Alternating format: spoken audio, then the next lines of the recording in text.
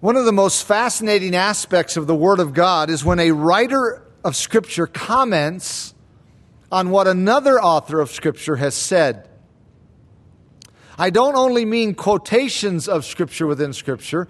I'm talking about an actual comment made by one author regarding another author. For example, in 2 Peter 3:15 and 16, the Apostle Peter said this, "Consider that the long suffering of our Lord is salvation, as also our beloved brother Paul, according to the wisdom given to him, has written to you, as also in all of his epistles, speaking in them of these things, in which are some things hard to understand." You almost have to chuckle when you read those words, because even Peter, an apostle, admitted that some of Paul's letters have sections in them that are hard to understand. Well, I'm here to tell you that Peter's letters also have some sections in them that are hard to understand. The passage to which we come this morning is a case in point, so you'll really have to make sure you have on your thinking cap to stay with me this morning. Let's turn together to 1 Peter chapter 3, over near the end of the New Testament, 1 Peter chapter 3, and please follow along as I read verses 18 through 22, although we won't get through all of them this morning. We'll get a good start on them, and Lord willing, finish the section next Lord's Day. 1 Peter chapter 3, verse 18. "For Christ also suffered once for sins, the just for the unjust, that he might bring us to God, being put to death in the flesh, but made alive by the Spirit, by whom also he went and preached to the spirits in prison, who formerly were disobedient, when once the divine long-suffering waited in the days of Noah while the ark was being prepared, in which a few, that is, 8 souls, were saved through water. There is also an antitype which now saves us, baptism, not the removal of the filth of the flesh, but the answer of a good conscience toward God through the resurrection of Jesus Christ, who has gone into heaven and is at the right hand of God, angels and authorities and powers having been made subject to him." As you know, if you have been with us throughout this series on 1 Peter, much of this letter is about suffering. Suffering has been the experience of God's people for centuries, so it is no wonder that there are many passages in the Word of God that address the subject of suffering. 1 Peter has a lot to say on the issue. In verses 13 through 17 of this chapter, Peter has been talking about suffering. He has exhorted his readers to make sure to maintain a good conscience and good behavior, because any suffering we might experience should not be the result of wrongdoing on our part. Having given that exhortation in verses 13 through 17, which we looked at last Lord's Day, Peter points to the example of our Lord Jesus Christ.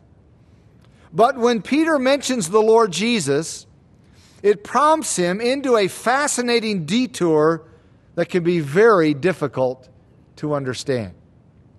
Let's jump into this text together, and you'll see what I mean as we work our way through it.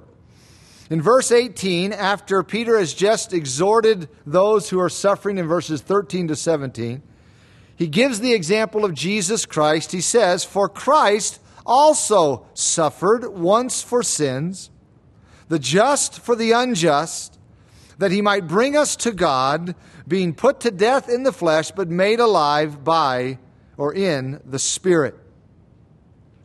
The first part of this verse is not difficult to understand because it states truth with which most of us are very familiar.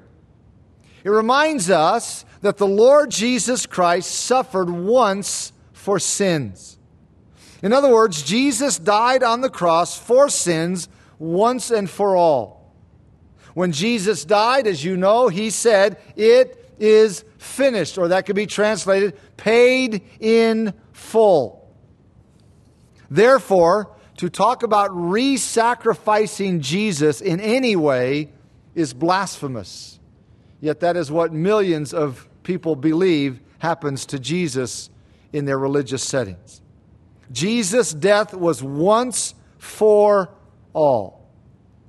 The other reminder that Peter gives us here in this verse is that the death of Jesus was the just for the unjust, that he might bring us to God.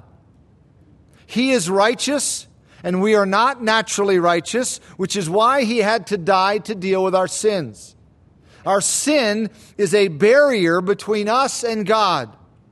Therefore, the only way we could be brought into a right relationship with God was for the Lord Jesus to pay for our sins and remove that barrier. When we receive that payment by faith, our sins are forgiven and we are reconciled to God. The verse that sums up this truth is 2 Corinthians 5:21, which says, God made him who knew no sin to be sin for us, that we might become the righteousness of God in him. So far, so good. But this is where the passage gets tricky. The last phrase of this verse, notice the last phrase of verse 19, says, Jesus was put to death in the flesh, but made alive by the Spirit. The King James Version, New King James Version, and NIV translations capitalize the word Spirit at the end of this verse. The New American Standard Bible, New American Standard Update, and the ESV translations do not capitalize the word Spirit at the end of this verse. That illustrates the difficulty of understanding what Peter is saying here. Which translations are correct?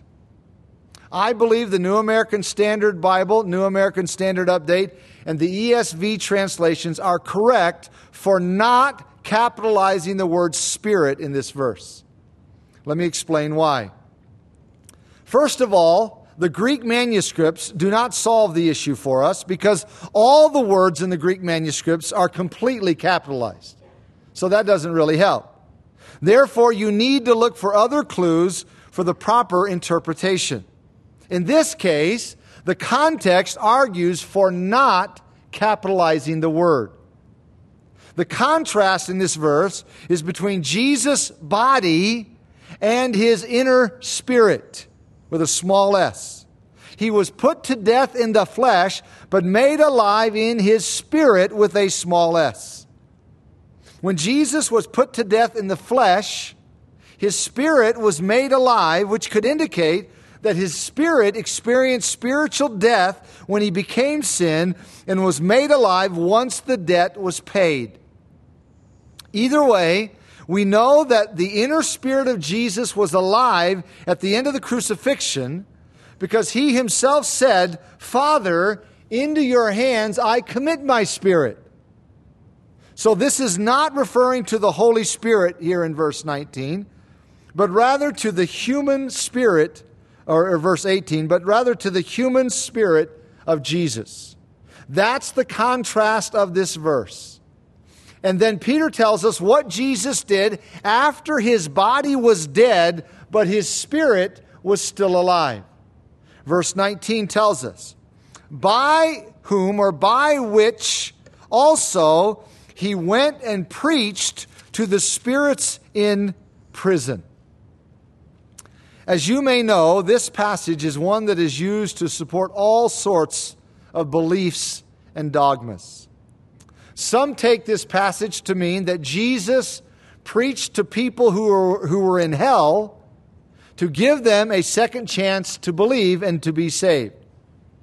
Others take this passage as support for their view that Jesus went to hell for a while as part of his paying for our sins. Neither of those ideas is supported by this passage, and both are contradicted by other passages in the Word of God. Jesus did not go to hell to pay for our sins. He paid for our sins on the cross and said, it is finished, paid in full. Jesus did not go to hell to preach to people to give them a second chance to be saved, because as Hebrews 9 says, it is appointed to men to die once and then judgment. Once you die, that's it. No second chances. So what does this verse mean? Notice that verse 19 says, Jesus went and preached to the spirits in prison. The term spirits, when used in the New Testament without further definition or modifying adjectives, refers to angels or demons. It refers to spirit beings. So the spirits being referred to in this verse are not spirits of people, they are demonic spirits. And this verse says Jesus preached to them. Interestingly, the word preached in this verse is not the Greek verb for preaching the gospel. This is not euangelizomai. This is not a verb for preaching the gospel. This word simply means to make an announcement or to make a proclamation of some kind. So Jesus made an announcement or a proclamation to the spirits in prison. What spirits are Peter talking about? The first part of verse 20 answers that for us. It says, the spirits who formerly were disobedient when the divine long-suffering waited in the days of Noah. Now maybe you're saying, now that clears up the whole thing. What is Peter saying here? What in the world is he talking about? He says in verse 19 that Jesus made an announcement or a proclamation to some spirits. And then he tells us in this verse what he is referring to, and that he is referring to the spirits who did something back in the days of Noah. That takes us to Genesis 6. So let's go back to the very first book of the Bible, the book of Genesis, chapter 6. Genesis 6:1 says, "Now it came to pass, when men began to multiply on the face of the earth, and daughters were born to them." There is nothing in this verse that is unusual or difficult to comprehend. It is very straightforward. It is simply saying that as the population of the earth began to increase, many daughters were born. The difficulty comes in the next verse. Verse 2 says, "The sons of God saw the daughters of men, that they were beautiful, and they took wives for themselves of all whom they chose." One of the keys to understanding this verse is the phrase, "the sons of God." In Hebrew, that is B'nai Elohim. When that phrase is used elsewhere in Scripture, mark this, it is a reference to spirit beings. Let me show you what I mean. Turn from here over to the book of Job, chapter 1. Find the book of Psalms. It's a large book, fairly easy to find. And back up to the book just prior to it, the book of Job, chapter 1. Job, chapter 1, verse 6. We are told in Job 1:6, "Now there was a day when the sons of God," there's our phrase, coming right out of Genesis 6, "there was a day when the sons of God came to present themselves before the Lord, and Satan also came among them." This is also a fascinating passage of Scripture because it takes us from events happening on earth to events happening in heaven. The first 5 verses of this chapter tell about Job and his life here on earth, but the scene shifts from earth to heaven in verse 6. The angelic beings, the spirit beings, are gathering before the throne of God to give an account of their activity, and Satan was among them. Now, there are many implications we could draw from this scene, but what I want us to notice is that this verse uses the same phrase as Genesis 6:2. It uses the phrase, "the sons of God," same in English. It's the same phrase in Hebrew, B'nai Elohim, and it is clear that this phrase is referring to spirit beings. We see the same thing over in chapter 2 of Job. Just skip over to the next chapter, chapter 2, verse 1. Again there was a day when the sons of God, B'nai Elohim, came to present themselves before the Lord, and Satan came also among them to present himself before the Lord. And the Lord said to Satan, "From where do you come?" Satan answered the Lord and said, "From going to and fro on the earth, and from walking back and forth on it." Again, we see the phrase, the sons of God, used to refer to spirit beings. So when we encounter that phrase in Genesis 6:2, there is good reason to believe that it is also referring to spirit beings. Now go back to Genesis chapter 6, where we were just a moment ago. Chapter 6, and now we'll look at this passage again. Genesis 6:1. Now it came to pass, when men began to multiply on the face of the earth, and daughters were born to them, that the sons of God saw the daughters of men, that they were beautiful, and they took wives for themselves of all whom they chose. This verse does something else to alert us to the fact that something unusual is being described here. Not only does it use the phrase, the sons of God, it also sets this group in contrast with the other group mentioned, namely the daughters of men. So that's a way for the writer to let us know that we are dealing with two vastly different groups. One group was the sons of God, the other group was the daughters of men. To say it another way, one group was spirit beings, the other group was human beings. The human beings were females, the spirit beings were demons, as we will see from a couple passages in the New Testament in just a moment. So this verse tells us that these spirit beings took wives for themselves. Now immediately we are confronted with a problem. How can spirit beings get married to human beings? To answer that question, turn over a few chapters to Genesis 18. Just a few chapters to the right. This passage shows us that spirit beings, angels or demons, can take on human form and function just like human beings. Look at chapter 18, verse 1. Then the Lord appeared to him, that was Abram, appeared to him by the terebinth trees of Mamre as he was sitting in the tent door in the heat of the day. So he lifted his eyes and looked, and behold, 3 men were standing by him.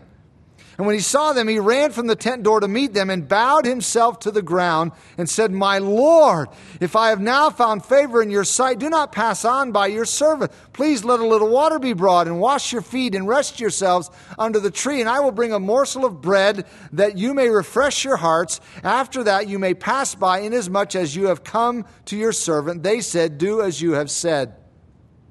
Now verse 2 refers to these visitors as men.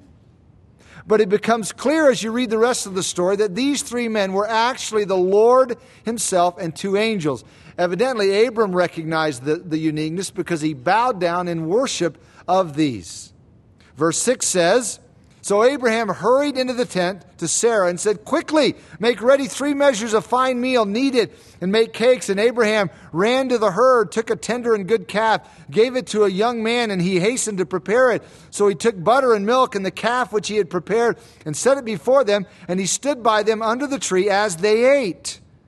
Then they said to him, 'Where is Sarah, your wife?' So he said, 'Here in the tent.' And he said, 'I will certainly return to you according to the time of life, and behold, Sarah, your wife, shall have a son.'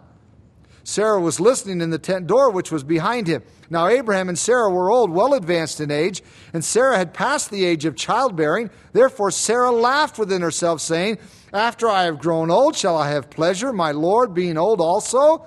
And the Lord said to Abraham, 'Why did Sarah laugh, saying, Shall I surely bear a child since I am old? Is anything too hard for the Lord? At the appointed time I will return to you according to the time of life, and Sarah shall have a son.' But Sarah denied it, saying, 'I did not laugh,' for she was afraid. And he said, 'No, but you did laugh.'" You see, these were not 3 mere men. This was the Lord himself and 2 angels. Verse 16 says, "Then the men rose from there and looked toward Sodom, and Abraham went with them to send them on the way. And the Lord said, 'Shall I hide from Abraham what I am doing?' since Abraham shall surely become a great and mighty nation, and all the nations of the earth shall be blessed by him. For I have known him, in order that he may command his children and his household after him, that they keep the way of the Lord to do righteousness and justice, that the Lord may bring to Abraham what he has spoken to him. And the Lord said, because the outcry against Sodom and Gomorrah is great, and because their sin is very grave, I will go down now and see whether they have done altogether according to the outcry against it that has come to me, and if not, I will know. Then the men turned away from there and went towards Sodom, but Abraham still stood before the Lord. Then, as you probably know, Abraham had a conversation with the Lord at this point, in which he asked about sparing the city if there were enough righteous people in it. Skip down to verse 33, right at the end. So the Lord went his way as soon as he had finished speaking with Abraham, and Abraham returned to his place. But what about the other two men, and I have the word men in quotation marks, what about the other two who were there earlier? Chapter 19 tells us about them. Verse 1 says, now the two angels came to Sodom in the evening, and Lot was sitting in the gate of Sodom. When Lot saw them, he rose to meet them, and he bowed himself with his face toward the ground. And he said, hear now, my lords, please turn into your servant's house and spend the night and wash your feet, and then you may rise early and go on your way. And they said, no, but we will spend the night in the open square. But he insisted strongly. So they turned into him and entered his house. Then he made them a feast and baked unleavened bread, and they ate. Now before they lay down, the men of the city, the men of Sodom, both old and young, all the people from every quarter surrounded the house, and they called to Lot and said to him, where are the men who came to you tonight? Bring them out to us, that we may know them carnally. So Lot went out to them through the doorway, shut the door behind him, and said, please, my brethren, do not do so wickedly.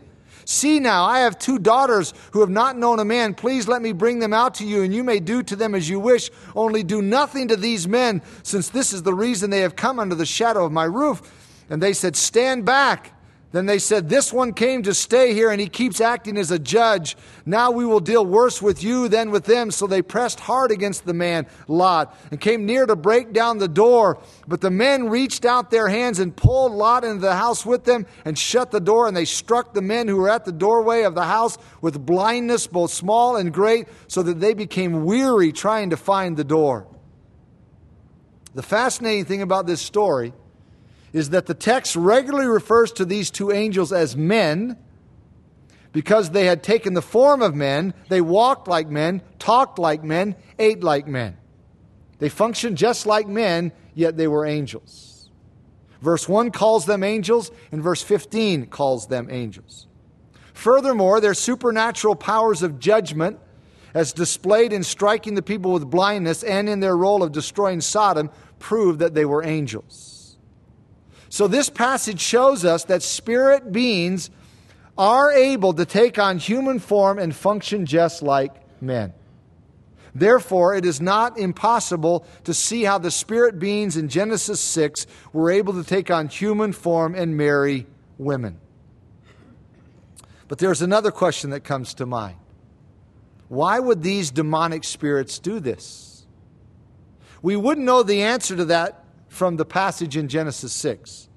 But there is a text in the New Testament that gives us some insight, and we're going to look at that passage in just a moment. But let me give you the answer first, so you know where we're going, and then I'll support it when we look at the passage.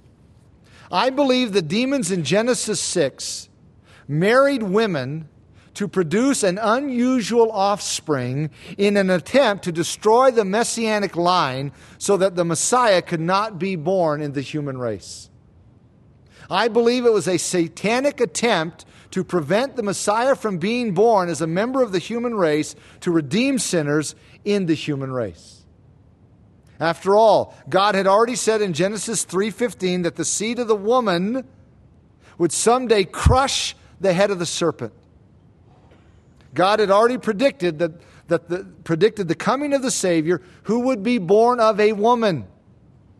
So if Satan wanted to prevent that from happening, then one of the best ways to do that was to have his demons take on human form and marry women. Number one, that would prevent those women from giving birth to the Messiah.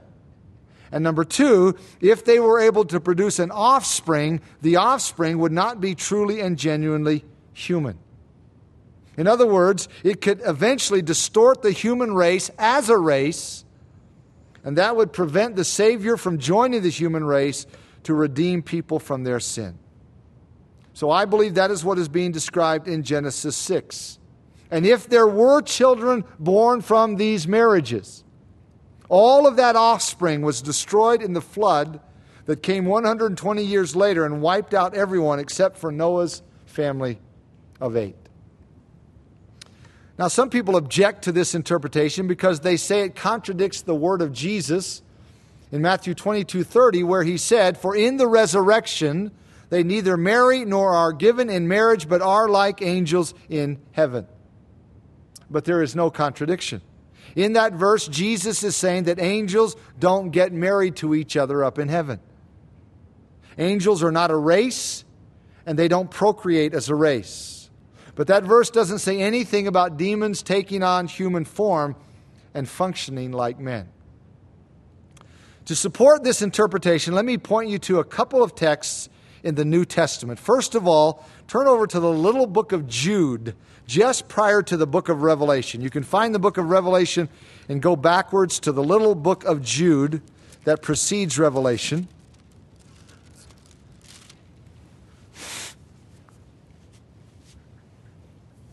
Here in the book of Jude, we are given 3 examples of judgment as illustrations of the fact that God is going to judge sin and evil in the future. We'll pick it up in verse 5. "But I want to remind you, though you once knew this, that the Lord, having saved the people out of the land of Egypt, afterward destroyed those who did not believe." That is the first example of judgment that Jude mentions, the evil, unbelieving people who had experienced deliverance from the land of Egypt. Jude's second example of judgment is the one that interests us in this message. Verse 6. "And the angels who did not keep their proper domain, but left their own abode, he has reserved in everlasting chains under darkness for the judgment of the great day." 2 different times in this verse, Jude emphasizes that this particular judgment came upon angels who did not stay in their own realm. They did not stay where they belonged. He says they did not keep their own domain and they left their own abode. This is not a description of the original sin in which 1/3 of the angels rebelled with Satan. This is something different. This is angels not keeping their proper domain and leaving their own abode. And we also know that this is not referring to all the angels that rebelled with Satan, because this verse says that these angels have been judged by being reserved in everlasting chains under darkness for the judgment of the great day. Beloved, you can't say that about all the angels that rebelled with Satan. They are not being reserved in everlasting chains. They are free and roaming around the universe. So this group of fallen angels or demons is only a subgroup of the larger group that rebelled. What did these fallen angels do to end up being reserved in everlasting chains? They did not keep their own domain and they left their own abode. Specifically, to what does that refer? The next verse gives us more details. Verse 7. Notice the comparison Jude gives. He says, he's making a comparison. "As Sodom and Gomorrah and the cities around them, in a similar manner to these, having given themselves over to sexual immorality and gone after strange flesh, are set forth as an example, suffering the vengeance of eternal fire." So Jude tells us that the angels of verse 6 did as the people of Sodom and Gomorrah did. They gave themselves over to sexual immorality and they went after strange flesh. Just as Sodom and Gomorrah did not keep their own domain and left their own abode by giving themselves over to homosexuality, these angels did not keep their own domain and they left their own abode by cohabiting with the women of Genesis 6. Peter says the same thing. Not in our text in 1 Peter, but in 2 Peter. Look at 2 Peter 2. Just back up a few pages prior to the 1st, 2nd, and 3rd John letters. 2 Peter chapter 2. Peter is also assuring his readers that sin does not go unpunished. And he uses one of the same examples Jude uses. Chapter 2, verse 4, 2 Peter 2, 4. He says, "For if God did not spare the angels who sinned, but cast them down to," and I'm going to use the literal Greek word here, I'll come back to it, "cast them down to Tartarus and delivered them into chains of darkness to be reserved for judgment." Before we go on, we have to make sure that we understand what this verse is saying and what it is not saying. It is not saying that the angels who rebelled with Satan were judged by God and cast into hell. We know that is not true from many other passages in Scripture. Demons are not in hell today. Satan is not in hell today. Satan and demons are free to roam about and wreak havoc in the world and in people's lives. The New Testament warns us about them. To not give in to Satan, not give in to his demons. Demons are free to roam around. Then what is this verse saying? Just about all of our English translations use the word hell in this verse. But unfortunately, that is probably not the best translation of this word and this verse. This is not the Greek word Hades, a word with which most of you are familiar. It's not the Greek word Gehenna, which is translated, rightly so, hell throughout the New Testament. Both of those terms, Hades and Gehenna, are used in the New Testament to refer to a place of fiery judgment. Hades is the place of fiery judgment where people go today if they die without Christ. In other words, when someone dies today without Christ, he or she goes to Hades. That's the technical term. Gehenna is the ultimate permanent lake of fire where the lost of all the ages will be judged for eternity. But let me stress, neither of those terms is used in this verse. Not only that, it's important to notice that this verse says that the angels in view, the angels that Peter has in mind, are in chains of darkness and they are being reserved for judgment. In other words, they are being held for their future judgment. They're not experiencing that judgment now. They're not experiencing it yet, but they will experience it. They are being held for it. It's like a convicted criminal being held in prison while he awaits his execution. That's what's being described. These demons are being held in, and the Greek word Peter uses, they are being held in Tartarus while they are awaiting their future judgment. Again, let me stress, this is not Gehenna or the lake of fire. This is the pit or the abyss spoken of in Revelation chapter 9. This is a group of angels that sinned and experienced some kind of judgment, holding judgment to await future judgment. To what group of angels is Peter referring? I believe he is referring to the same group Jude mentions, the group in Genesis 6. And that comes out in the next verse as Peter moves from these angels to the next group in his mind. Notice in verse 5, he says this, "And did not spare," God, he's talking about God's judgment, "God did not spare the ancient world, but saved Noah, one of 8 people, a preacher of righteousness, bringing in the flood on the world of the ungodly." Isn't it interesting that Peter mentions a group of angels in verse 4, and then he mentions the people of Noah's day in the very next verse? Both of those groups are right in Genesis chapter 6. Not only that, but notice the next example that Peter gives in verse 6. He says, "And turning the cities of Sodom and Gomorrah into ashes, condemning them to destruction, making them an example to those who afterward would live ungodly." Now I want you to notice what Peter has done here. He has mentioned a group of angels who sinned, verse 4, and then he has mentioned the example of the people of Noah's day, verse 5, and then he has brought up the cities of Sodom and Gomorrah in verse 6. All 3 of those are somewhat related in that the angels of Genesis 6 did not keep their own domain, and they left their own abode, just as the people of Sodom and Gomorrah would do years later. And that was part of the reason why God sent a worldwide flood. All of that is strong reason to believe that the angels to which Peter is referring here in verse 4 is the group of angels in Genesis 6 who cohabited with women. So, if you add it all up, the phrase sons of God in Genesis 6, the description of angels who did not keep their own domain and they left their own abode, the mention of going after strange flesh like Sodom and Gomorrah, and the grouping of these angels with the events preceding the flood, the evidence points to the conclusion that Genesis 6 is telling about angels or demons who cohabited with women in an attempt by Satan to destroy the messianic line. Did they succeed? You know the answer. They did not succeed. God brought about judgment in two ways. Number one, God sent the worldwide flood to destroy all the wicked human race except for Noah's family of 8.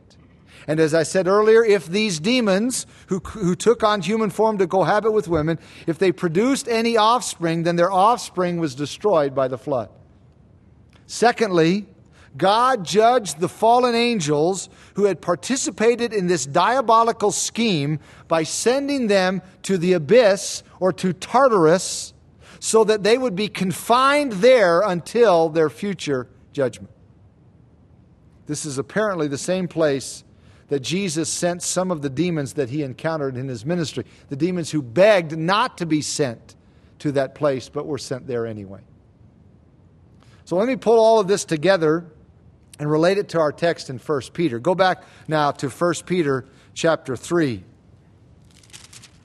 Peter says in 1 Peter 3 that Jesus in his spirit, his human spirit, verse 19, went and made a proclamation to the spirits in prison who formerly were disobedient when once the divine long-suffering waited in the days of Noah. Specifically, Peter says Jesus went in his human spirit, between his death and resurrection, made a proclamation to the spirits who did the diabolical thing they did in the days of Noah.